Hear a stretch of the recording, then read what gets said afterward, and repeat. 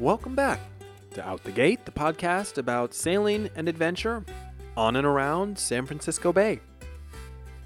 Tim Henry is a man of many talents: a sailor, surfer, a windsurfer, journalist, artist, and more. Until recently, Tim was the managing editor at Latitude 38, and he still writes a number of stories for the magazine. Tim and I cover a lot of ground in this episode. I got to know Tim as I was starting this podcast, and he's been a great supporter of the show ever since it started. He's connected me with a lot of my guests. Actually, at the beginning of this conversation, we remember Luke McSweeney Mayhew, a wonderful person who Tim introduced me to, and Luke tragically died recently while working on his schooner in Maine. But Tim and I talk about the Sausalito General Plan, anchor outs in Richardson Bay, BCDC, Berkeley Marina, and a whole lot more in this interview. So, enjoy.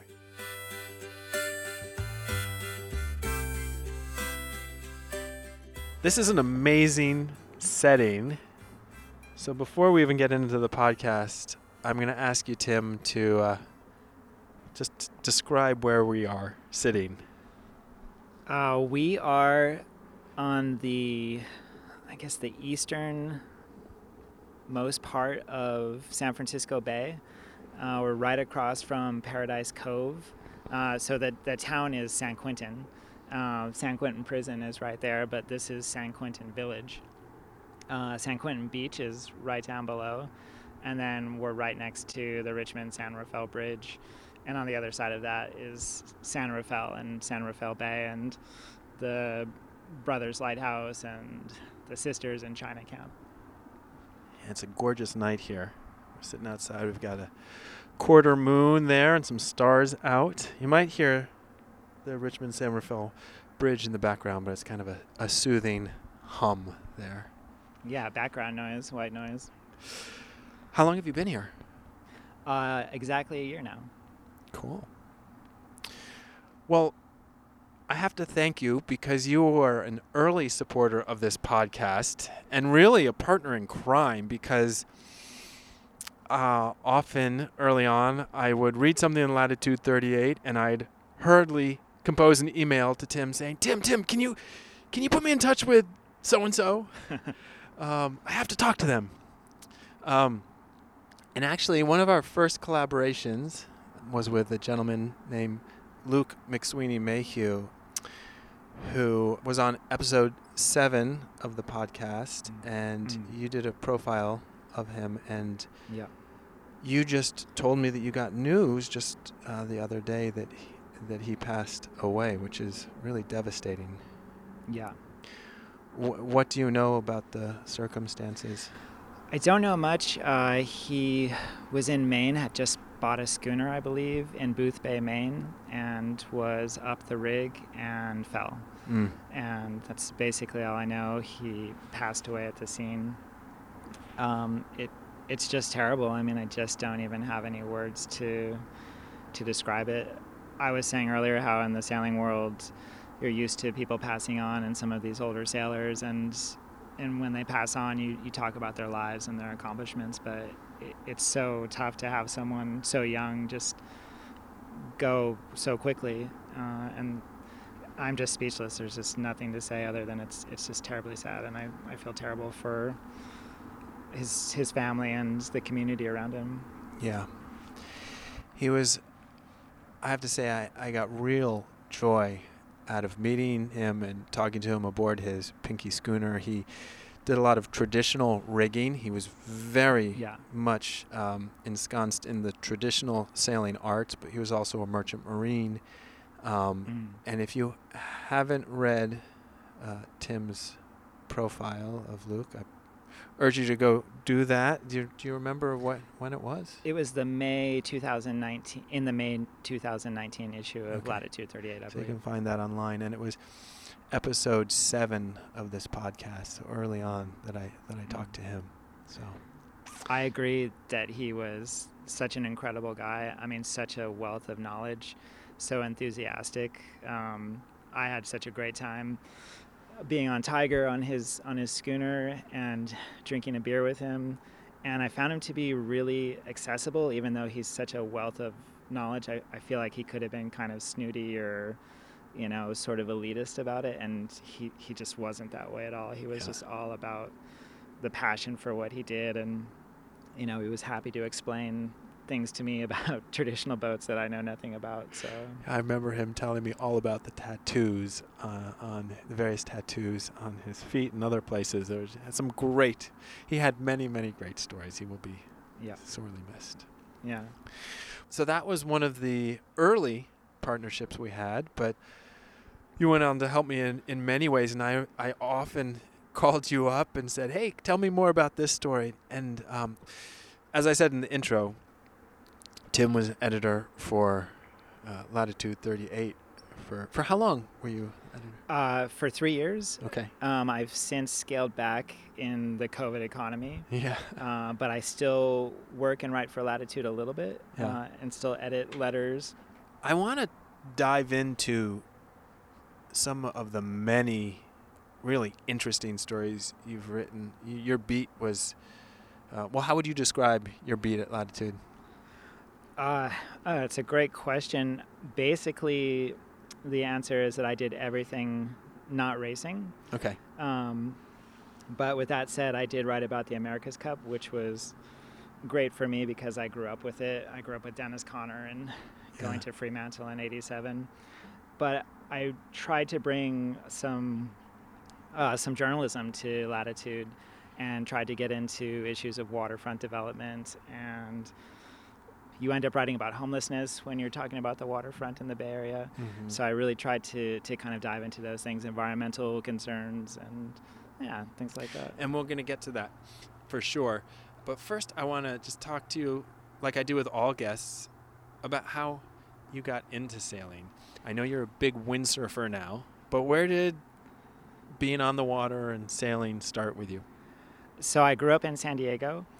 And my stepfather was Dutch and came from a maritime background, basically. Mm-hmm. He ran a dredger in Saudi Arabia and delivered yachts all over the world. And so it was just natural that we were going to be sent off to sailing camp. I started at Southwestern Yacht Club, and I hated sailing right when I started. I'm not even sure why. I was just kind of that kind of kid that just didn't like things that my parents asked me to do. Sure. And it took a while.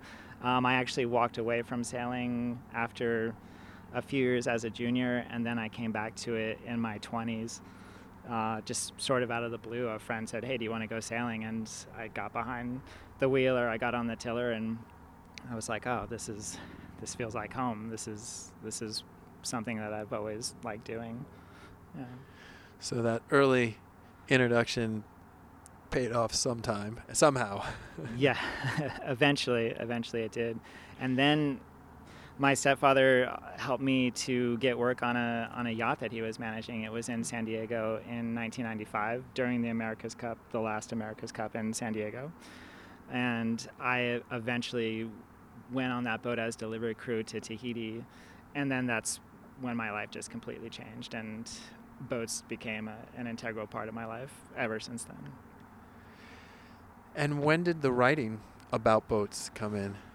I guess it's been all along. I've always written, but I went back to journalism school in my early 30s, and I didn't originally want to write about boats. I was big into surfing back then, and I wanted to write about that, and I just sort of gravitated back towards boats. I read Bernard Motissier's The Long Way in 2014, and I was kind of like, I really want to get back into this. It's been too long. I had been windsurfing at that point for a long time, but there was something about Motissier that really drove me back into sailing culture, and really led to being at Latitude 3 years later. Really? Absolutely, yeah. In a sort of roundabout way, or a long way, if I can use that pun. The long way. That's good. You were surfing, and then you put the sailing and the surfing together to get into windsurfing? How'd that happen? Yeah. I was working at a Club Med, actually. Where? In 2001 in the Turks and Caicos Islands, which is known as Club Med Turquoise, spelled Turk. The Turks and Caicos are basically the end of the Bahamian chain, so they look like the Bahamas. They're flat and sandy with beautiful, beautiful water. And we had all of the gear there. I was actually teaching windsurfing before I knew how to do it. I love that. Yeah. So here's a good advertisement for people going to Club Med. Yeah. Because it's pretty easy to teach someone just how to stand on the board and pull up the sail. And then I started just kind of teaching myself and taking out smaller boards and bigger sails. And with windsurfing, really, it's the first time that you get planing. You feel that board skipping across the water, and maybe if you're lucky, you get into the foot straps, and that's it. Then most people are pretty much hooked from there. I worked at another windsurfing shop on Martha's Vineyard in 2004 and bought my first quiver, and then I moved out to the Bay in 2005. And the Bay Area is one of the greatest places in the world to windsurf, just because the season is so long and so perfect. That's great. And you still head right out here to where we're looking and go regularly, I understand. Yeah, this summer I was sailing right off from the house, which was, I didn't realize it, but it was kind of a boyhood dream to be able to windsurf right from my house. It was very humbling. It's very challenging to sail out here. If you break down, which I did one time, you are going to end up in the Richmond Bridge. Or the prison right over here. That's right. or the giant prison. Absolutely. There's something about the chop here that's really intense. You get kind of a rebound off of the bridge. And so you have, when you're sailing on starboard tack, you have waves coming at you from almost 3 different directions. Oof. And it's just a really rough ride. It's hard to find your line through it. Yeah. And then port tack coming back is a little bit better as you're going sort of downswell. But yeah, it was a humbling experience. But my favorite windsurfing spots in Point Isabel and Berkeley are just 11 minutes across the bridge. So it's pretty epic. And you're saying we are still technically on San Francisco Bay here, just south of the Richmond-San Rafael Bridge, and then you pop under and you're in San Rafael Bay. San Rafael Bay. Yeah. It doesn't turn into San Pablo Bay until you go around the corner of China Camp, right? That is my best understanding, Yeah. and I really hope I'm not wrong on this because this is something I should really know. But I think that's basically right. I should also say that we're looking at, through these trees, you'd be looking at Red Rock, and then beyond that is Richmond and Point Richmond. Then you have Brooks Island, which is where Point Isabel is. So, yeah, we're kind of in an odd little corner, kind of a tucked away little corner of the bay. It is a tucked away little corner of the bay, and it makes me think that you've lived here in the Bay Area how long? 15 years. 15 years, and you've done a good exploration of a lot of the waterfront. Yes. To find this little hidden gem here. But let's jump into some of the areas that are more well known that you've dug into as a journalist. And I want to start with Sausalito. Mm-hmm. Big story there with all the changes that are happening there, all the history. And you wrote a fabulous article looking at the maritime history and marineship. And I'd love to hear a little bit about your thoughts on, well, both the history and looking forward, what you see happening as Sausalito moves forward. Sausalito right now is debating their general plan, and we should all take a moment and acknowledge how boring that is, or how boring that sounds. It sounds so hopelessly bureaucratic and like something that could never possibly really affect our lives in a meaningful way. And what it really means to discuss the general plan is that they're deciding what the city is going to look like for the next 20 years. The general plan will be law until 2040. And what's really on the table is the working waterfront and the marineship, among other things. But that's certainly on the table. And they're trying to figure out, do they want to develop Sausalito and bring in more housing, or do they want to preserve this working waterfront? In the end, it kind of comes down to how much people value a place like a working waterfront and how much they want to hang on to it and hang on to that lifestyle. But it's not just the lifestyle, it's the economics of the marineship. It brings in the most tax revenue in terms of property tax and commercial tax as any sector of the economy in Sausalito.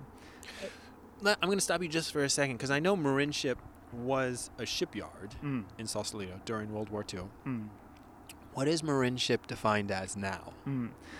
It is a roughly mile-long stretch of land, and it's the former World War II shipyard that was built in the 1940s, and it was basically a neighborhood was razed. They kicked everyone out, and then they dynamited it, and then they took all the refuse and dumped it into the bay and built it as quickly as possible. And I think in something like a year, they were able to build 96 Liberty ships, like 96 400-foot boats for the war effort. So it was this incredible effort of a World War II machine to aid the war effort. And I read something recently in the Chronicle. It's the most intact World War II shipyard in the country, or something like that. They have the timbers that are still there, and it has a few. The industrial center building, the ICB building, is the original building where they would what do you call it, loft the lines of the Liberty ships, and now that's all artist studios in there. So there's very clear connections from the past to the present as far as what the Marin Ship is. It was a World War II shipyard, and then immediately became a haven for artists, artisans, and shipwrights and marine people. Okay. And is it zoned particularly for marine industry now? Yes, exactly. In 1980, they were feeling the pressure from development, and so they decided we need to protect this thing, and they wrote what was called the Marin Ship Specific Plan, the MSP, and that basically zoned it for maritime and light industrial use only. And the MSP is now kind of on the chopping block, and they're talking about folding it up into the new general plan. And one of the big concerns is that there's going to be a lax period where between taking out the MSP and implementing the general plan, some developer could conceivably go in and just build something, and they could go to court and say, well, the law wasn't in effect yet. Now I don't want to be conspiratorial, and it's important in these community debates to keep a clear mind and to keep in mind that it's a community trying to come together and to do a lot of different things with limited money and limited space, et cetera, et cetera. So I don't want to make it sound like there are evil actors in this, but there's a lot of money at stake, and there's certainly people that want to see residential development. Everywhere in the Bay Area needs housing. So sure. The pressure to build housing is so enormous, and there's state laws that say you have to build housing in some cases, and so the city has to sort of reconcile that and say, Sausalito is pretty packed. I mean, it's built well into the hill, and there's not a lot of room for anything else. So it's just a lot of pressure. It's really interesting to see a community kind of figure itself out in that way. Yeah. Housing is obviously one of the issues that touches on. Homelessness, yes, is another thing you've written about there, particularly those who are anchor outs in Richardson Bay. Yes, has been an issue for years, going back, I understand.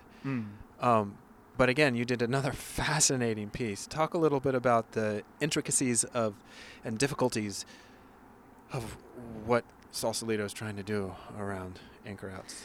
So when I wrote my article in 2018 about Richardson Bay, that felt like the start of a new era. I think it started with Sausalito going on its own. It was part of the Richardson Bay Regional Agency, the RBRA. I have the acronym right, and I don't know if I have the words right. By the way, we'll fact check you on it. Yeah, thank you. When you do these kind of stories, it's just acronym soup at some points. Sure. It's just all this technical minutia. So Sausalito had decided to go on its own, and they really started to enforce the law. Now, the law in Richardson Bay is highly debatable. It is the only federal anchorage in the Bay Area, but what does that mean exactly is a subject of fierce debate. Some people think that it means they have the absolute right to anchor there no matter what, and that no other laws apply to them. Some other people think that there's just small navigational rules that apply in federal anchorages. But basically what Sausalito did was they started to inventory everyone that was there and just kind of assess what boats were inhabited, what boats weren't, what boats were just storage, which were quite a few. I mean, you sail around there and you see some that are just piled high with junk. It's really a remarkable place in good ways and bad. I mean, I've seen some incredible boats on Richardson Bay, some boats that are just ancient and, barely floating. Boats sink there all the time. And basically, they went in and cleaned all of that up. I think the amount of people that were living there is down to just a few dozen at this point. I mean, it might be around like 25 people that are permanent anchor outs on Richardson Bay. And at the same time, there's a real community yes. of people who are anchor outs there, who look out for each other, all different ages. Yes. Because many are living on very little. Yes. Living there. So everyone would always say that there's two communities there. There's the hardcore anchor out community, who are seasoned sailors and who just choose that lifestyle, and that's the way they want to live. And then the other aspect are basically homeless people. And in the Bay Area, there are a ton of old boats that you can get for basically free. Yeah. And a lot of people were basically just squatting on Richardson Bay. And those were really the two communities that prevailed there. And then, of course, transient boats that were Sure. passing through town, which, by the way, includes giant yachts and Jerry Jones on like a 300-foot yacht, as well as, people sailing down from Canada and on their way to Mexico and on their way to do the Baja Haha. So, yeah, a really, really interesting community. The sailing community there was definitely tight, and they looked out for each other. And they were always quick to say, we're responsible. We respect the shoreside community, and don't judge all of us based on this contingent that's here. That's drugs were a heavy problem throughout the anchorage. Such an interesting mix, like the Bay Area itself. Exactly. Now, one of the agencies that oversees much of the waterfront is the BCDC, and that acronym stands for the Bay Conservancy and Development Commission. Thank you. And just the mention of their name can raise ire with many. Yes. This is also a story you followed. Tell us about the recent rulings about the BCDC and what's been happening recently there. Yeah, where do you start with the BCDC? It was really a bizarre story to walk into, and it started with West Point Harbor in Redwood City. Just a debate between the BCDC and that harbor over a lot of different things, a lot of small technical things. A relatively new marina that was being developed and that ran into a lot of, issues with BCDC that holding them up. Correct, yeah. It's the newest marina in the Bay Area, I believe. It's a gorgeous spot. It was nothing prior to it being West Point Harbor. It was what's called a bittern pond, which was basically a toxic sludge pond. Okay. And they developed it, and now there are walking trails down there and beautiful docks. And there's a new yacht club going in on that property as well. So the BCDC kind of started with West Point Harbor. There were other issues throughout the bay with the BCDC up in Buckler, I believe it's Buckler Island up in the Delta. I'm going to stop you just for a second so that we can give listeners a little bit of context. Oh, yeah. What is the BCDC chartered to do? In the 50s, they were chartered to regulate bay fill and to provide public access, I think, were the two major tenets of their mission. By regulating bay fill, basically just making sure that people weren't dumping trash into San Francisco Bay. I didn't grow up here, but I heard in the 70s and 80s, San Francisco Bay was disgusting, and people said the water smelled, and people used to just drive down to the shore and dump their mattress and their TV into the bay, and that's just kind of the way it was. So they were first tasked with kind of stopping that, and then with making sure to provide public access to the bay as well. And I think everyone would agree that they did an amazing job at those two things. They accomplished both, and a lot of people feel like they sort of came off the rails. There's a lot of, again, it's really difficult to say, what's wrong with the BCDC, but some people say the culture there has just become very sort of self-reflective, and they're just constantly studying things rather than taking action. They don't have a lot of enforcement power, so their enforcement power is through levying fines. And that's basically the one mechanism that they have. Do people think they're too aggressive with their fines? What is the complaint? Too aggressive with their fines, but some of the things that they were actually fining marinas and restaurants over, because they are in charge of everything within 100 feet of the bay, basically. So they oversee a lot of of restaurants and non-marina properties and non-boating properties. They might be able to get us right here. Absolutely, yeah. I'm curious, how residential factors into their charter. Some of the fines were over. At West Point Harbor, there were fines over the kind of parking signs that they had and the way they were painted on the cement and the types of plants and trees that they had around the parking signs. There were complaints about the way that they trimmed their trails, their public access trails around West Point Harbor. And anyone looking from the outside would say, like, well, that's ridiculous. This is such small stuff. Why are you worried about that? And what the BCDC would say, and what they did tell me, was that the rules are the rules, and we can't just pass on things. We have to enforce every part of a property. Yeah. But the fines were just outrageous. And it was the culture, really. It seemed like it was these personality conflicts rather than debating the law. They were debating conflicts with particular owners of places. So in 2018, there was an audit of the BCDC by the state of California. The result of that was that the BCDC was found to be negligent in their duties. For example, Richardson Bay, they had failed to enforce any kind of rules or laws around the liveaboards and anchor-outs. Or pardon, just around the anchor-outs. The liveaboards fall within marina rules and jurisdictions. Just recently, there was a law passed that reflected that audit, and that said the BCDC has to reform. And so this was a law that Gavin Newsom just signed.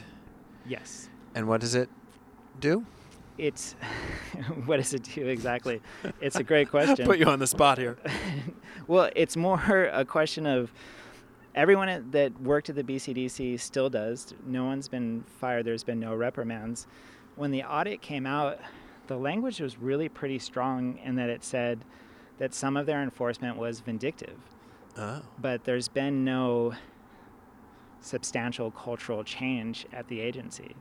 This new law has basically said it's technical things like it's the way they evaluate their cases and manage their caseload and manage their staff and things that are important within the operation but don't really address the culture itself. Oh, interesting. So it'll be a wait and see. I should just say that this is my opinion and my analysis. And by the way, this is also one thing about my job is that I never really had a chance to dive too deeply into anything. So this is just a very sort of cursory pass at my understanding of this. I don't want to give anyone the impression that I'm an expert on the BCDC. Well, what I like is that you have taken the time to follow these things. So those of us who read one article can get outraged about something, but you have more of a perspective and a bigger picture, having followed this for years. So that's why it's always great to talk to you and hear your opinion about these things, hear your perspective.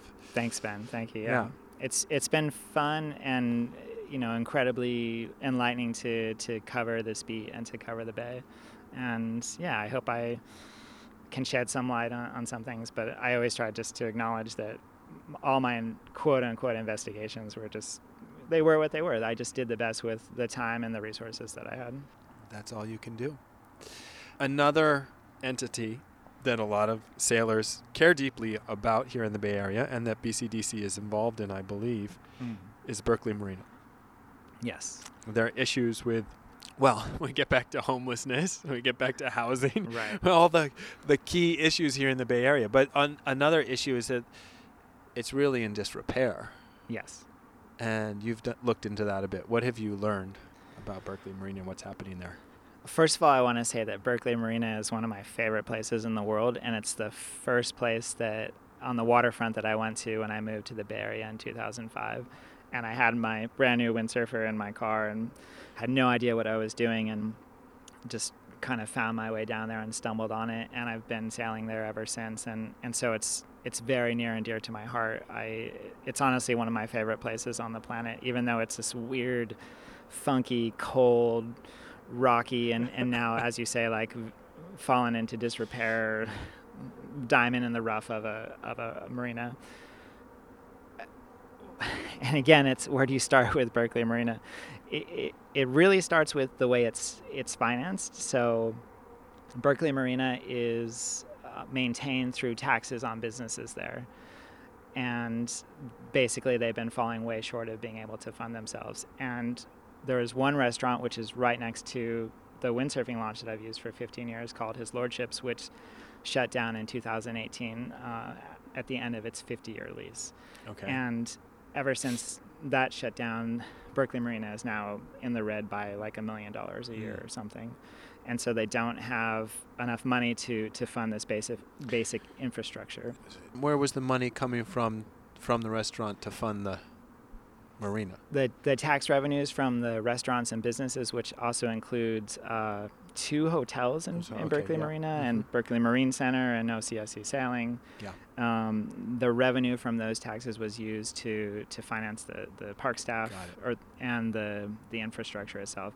Now, the infrastructure was all built in the 60s, and according to one report, it's reached the end of its useful life. Just the road that you take to get down to the marina. I was driving on it this weekend, and my daughter was with me, and she says, "Why is this road so bumpy?"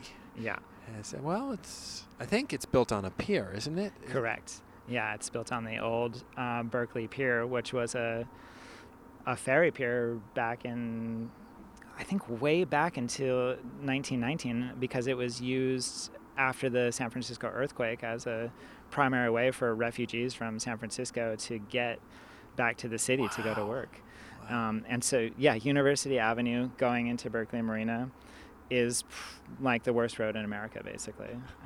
It's coming out that's worse, so it would be going eastbound is the really bad direction. That's the part we were on when she asked. Going in's not so bad, but coming out is just horrendous. And they were supposed to repave that this year, and I think with COVID, a lot of things have been pushed back. But there have been small improvements to Berkeley Marina, especially around Cal Sailing, which is probably the greatest community sailing center that I've ever seen, and it's taught so many people how to sail and windsurf for pennies on the dollar. I think you had, talked about wanting to get into windsurfing last year, and I had said, like, you got to go to Cal Sailing just because they have all the gear, but they also have instructors. It's completely volunteer run, so basically you learn how to sail, and once you're good enough, then you start teaching the next person how to sail. It's kind of this ladder that just is phenomenal. I've just never seen anything like it. And it's very unusual in the Bay Area. Most places, if you want to sail around here, you have to join a club, you have to become a member and pay an annual fee, and then you have to pay to rent the boats. And there's a very affordable way to get out on boats quickly and learn how to sail. So the beautiful thing about Berkeley is that it's just a machine, and you can just set your watch by the breeze. You can also stay as safe, and you can stay in calm, glassy water as much as you want, but as you want to start to venture out, you just go further and further upwind, basically towards San Francisco, and you're in gnarlier and gnarlier conditions, and more swell and more wind. That's great. We touched on this, but one of the issues at Berkeley, circling back to Berkeley Marina, is the homelessness issue there, and that, again, we bring back in BCDC. Talk a little bit about the recent action that happened there. Yeah, so homelessness has been a terrible issue around the marina for going on 2 years now. After His Lordship's closed, the entire parking lot was full of RVs, and there's horrific stories about liveaboards encountering all sorts of terrible things, and they kicked all the RVs out. And last year I spoke with the council person for, I believe it's District 1 is where the marina is, and she told me that she had considered putting homeless out there, but after speaking with the liveaboard, she decided, like, no, this is not a good idea. This community's been through enough, and it's just not a good place for a homeless population to live. It's small, it's cold, it's windy. But during COVID, apparently the mayor has special powers. I was just talking to a very informed person in the community who works at Latitude 38 or writes for them, and he told me that he's not even sure what the special powers mean, but with COVID, there's this emergency situation, and so certain laws just seem to not apply or whatever is going on right now. But basically the mayor had said, we want to try and put this encampment out at the marina, and it looked like it was going to happen, and at the last second the BCDC stepped in and said, no, you can't do this because it violates the recreation permit that goes back to 1913. Berkeley Marina is actually not owned by the city, but it's a trust from the state of California. It's the State Lands Commission, I believe. Again, Ben, when you're talking about these things, you just get into sub-agency after sub-agency. Oh my gosh, it's following the trails and the paperwork. Oh my gosh. Going back decades. Oh, decades. Yeah. Yes, a century at this point. Yeah. It's just crazy. At the same time, it's also what gives the Bay Area so much history. Sometimes there's not a lot of context between the past and the present, and where we are in the present is so far beyond what it was originally built for, or what the population of the Bay Area was at the time. Yeah. So it has all these different pressures. Yeah. So the BCDC came in and shut down the encampment at Berkeley Marina and just said it's not the right thing. But I'm told that is not completely resolved, and that could potentially flare back up at some point. And that's kind of indicative of the way a lot of these things work, is that they're never really resolved. You just kind of kick the can down the road for a long time, and you avoid a bad decision, but maybe you'll make that bad decision again in 5 years. And that's true in Sausalito, and that's true in Berkeley, and it's true in Oakland and everywhere. Well, stay tuned to the pages of Latitude 38, because you're still writing about these issues, right? Correct, yeah. I just put a story out today about the Marin ship. It was an update, but you don't really dip your toes into the story every now and then. It's so hard to not get caught up in all this minutia. Like, it's hard to step back and give a broad view. And this is where journalism fails sometimes, is you're not really meant to dumb things down and always give a broad view. Like, these are technical things that require a lot of focus and understanding, but the average citizen doesn't have time to get into it, and so hopefully there's a way to talk about these things in a broad sense that just lets people know why these things are important. No, I think you're doing those who care about the waterfront and sailors a huge service by paying attention to these things. Thanks, Ben. Thanks. Two other topics that I know I want to talk to you about. Don't care which order we talk about them, but I know you're passionate about getting out on the water in Tahoe. Not exactly Bay Area, but Lake Tahoe. Yes. I love Tahoe. I started going there in 2005, and I've lived in Tahoe at 2 different points in my life and worked at resorts in Tahoe at 2 different points in my life. I've never lived there for more than a few months. I actually haven't been to Tahoe in the summer in like 25 years, but I love skiing and snowboarding. Tahoe is such a special place. And for some reason, the idea of sailing on Lake Tahoe just seems so romantic and so cool to me. I guess because it's maybe a little unusual, and some people would even say undesirable. Lake sailing is, the wind is fickle and it just kind of is what it is. But somebody mentioned that they were cruising there and going to a beach and dropping the anchor, and then all the tourists clear out at night, and you have the shore in Tahoe all to yourself, and you're surrounded by the mountains, and it just seems like the most romantic thing in the world. Plus, the color of the water looks like you're in the Caribbean. It's a bit of a different temperature, but... Right. Yeah. I hear it never really warms up. I hear some people say that the surface is warm, and so you jump in and you're in warm water, but if you get too deep, then all of a sudden it's really, really cold. But another reason I want to go to Tahoe is because I think it represents this sort of intersection of the way California is changing more than any other place. There's so much pressure on Tahoe in terms of housing, traffic, the economy, and the service industry.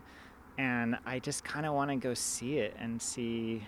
I mean, I think all the decisions about Tahoe have already been made, and it just is what it is. It's never going to be a small, sleepy ski town again. It's a full-on enclave of the Bay Area, and it gets taken over on the weekends for skiing, and it gets taken over in the summer. And I kind of want to witness it. And also, now California just burns down every summer, and I kind of want to see if what's going to happen in Tahoe. Is it even sustainable to have this huge community there?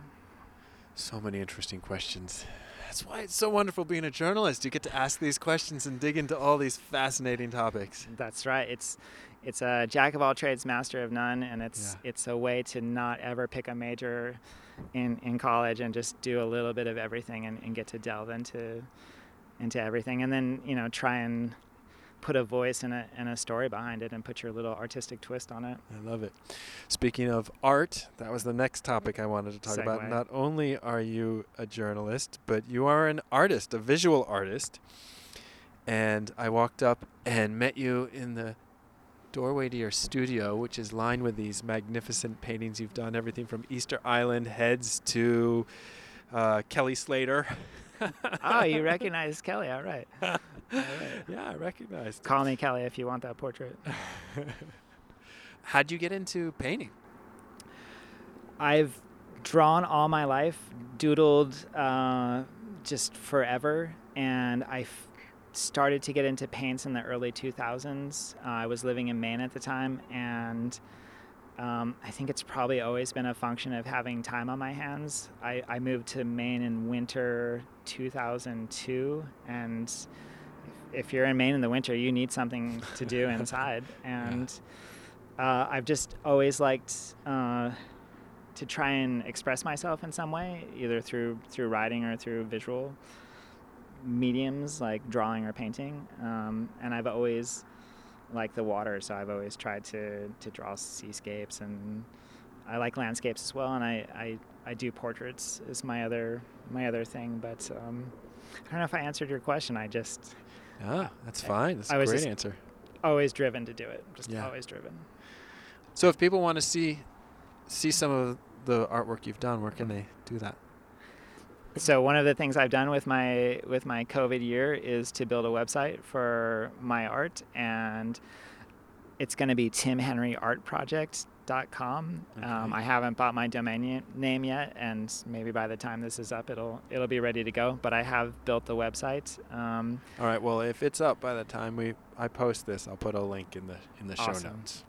And my Instagram is Tim Henry Art Project as well. Good. And I hope I can say here that I'm sort of a reluctant social media inductee, and it just kind of is what it is. But it's really fun to share my stuff. I've been working on it really hard for a long time now, and especially like the last 7 years, I've been doing like 10 or 15 paintings a year, which for me is quite a lot. Mm-hmm. It's something I sort of toil away with and on my own, but it's great to show people. I mean, ultimately it's for everyone else. It's not just for me to, fill up a studio with. It's for everyone else to see.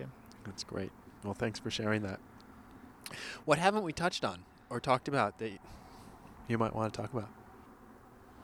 I wanted to say that I love, probably more than anything else, telling stories about people that are new to sailing. It's so exciting to see people that have never done it before and people that don't come from the background that I come from. I was handed sailing. I mean, I was born into it, and it was handed to me, and then I rejected it, and then I came back to it, and then I walked away from it again.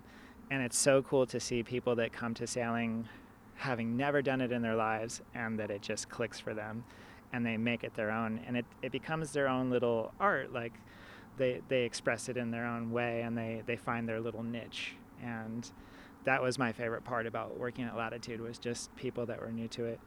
I want to say that Alana Connor was probably one of the people that I met who had never sailed and then took sailing and made it her own, and has gone on to now have more experience sailing than most people will in their entire lifetimes. And things like that are just so inspiring and so cool. And Alana, who's been on the podcast right now, is in the middle of a campaign where she's doing a figure 8 of New Zealand to raise awareness of foster children, which is very cool. Yeah. You can check out her at Peregrina Sail. But I completely agree with you. I think that's one of the reasons we get along so well, and we're on the same wavelength as to what kind of stories we wanted to do. Yes. As a sailor, I grew up sailing, but I am in awe of those who come to it later, find it, and just become passionate about it and grab onto it. Yes. Because I don't know that angle of it. So I really find that interesting. Of course, I love hearing from the people who are master sailors who've done it their whole lives and who I have a lot that I can learn from. But right. One of the things I try to do with this podcast is have people on who just bought a boat and want to take off and see the world, and people who've been doing it for decades. So yeah, absolutely. It gives me perspective on the sport, and I always called it a sport and a lifestyle because neither one of those words really fully describe what sailing is. And so, well, it's so many different things that it's right. hard to pigeonhole, right? Yeah. I think Webb Childs called sailing is an art where wind is the medium, or I might be butchering that quote completely, but I like that. And I want to be careful. I don't want to call sailing art too much. I mean, that's certainly the way I look at it from my point of view, but it's art to me in the sense that people take it and make it their own and incorporate their life and their personality and their routine and their money and their finances and everything else into how they can get themselves out on the water. Yeah. And that's just, it never grows old seeing people do that. I think that's a perfect note to end on. Thanks so much, Tim. This has been a real pleasure sitting out here. Yeah. Beautiful evening and having a good chat. Yeah, thanks for coming out to San Quentin Village, Ben, and always great to see you.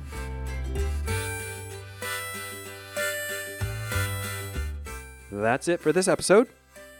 You can find Tim's recent pieces about Sausalito on Electronic Latitudes. They're really interesting, and I encourage you to read them if you haven't yet. Thanks again for listening. I'm Ben Shaw, host and producer of the show. Until next time, smooth sailing.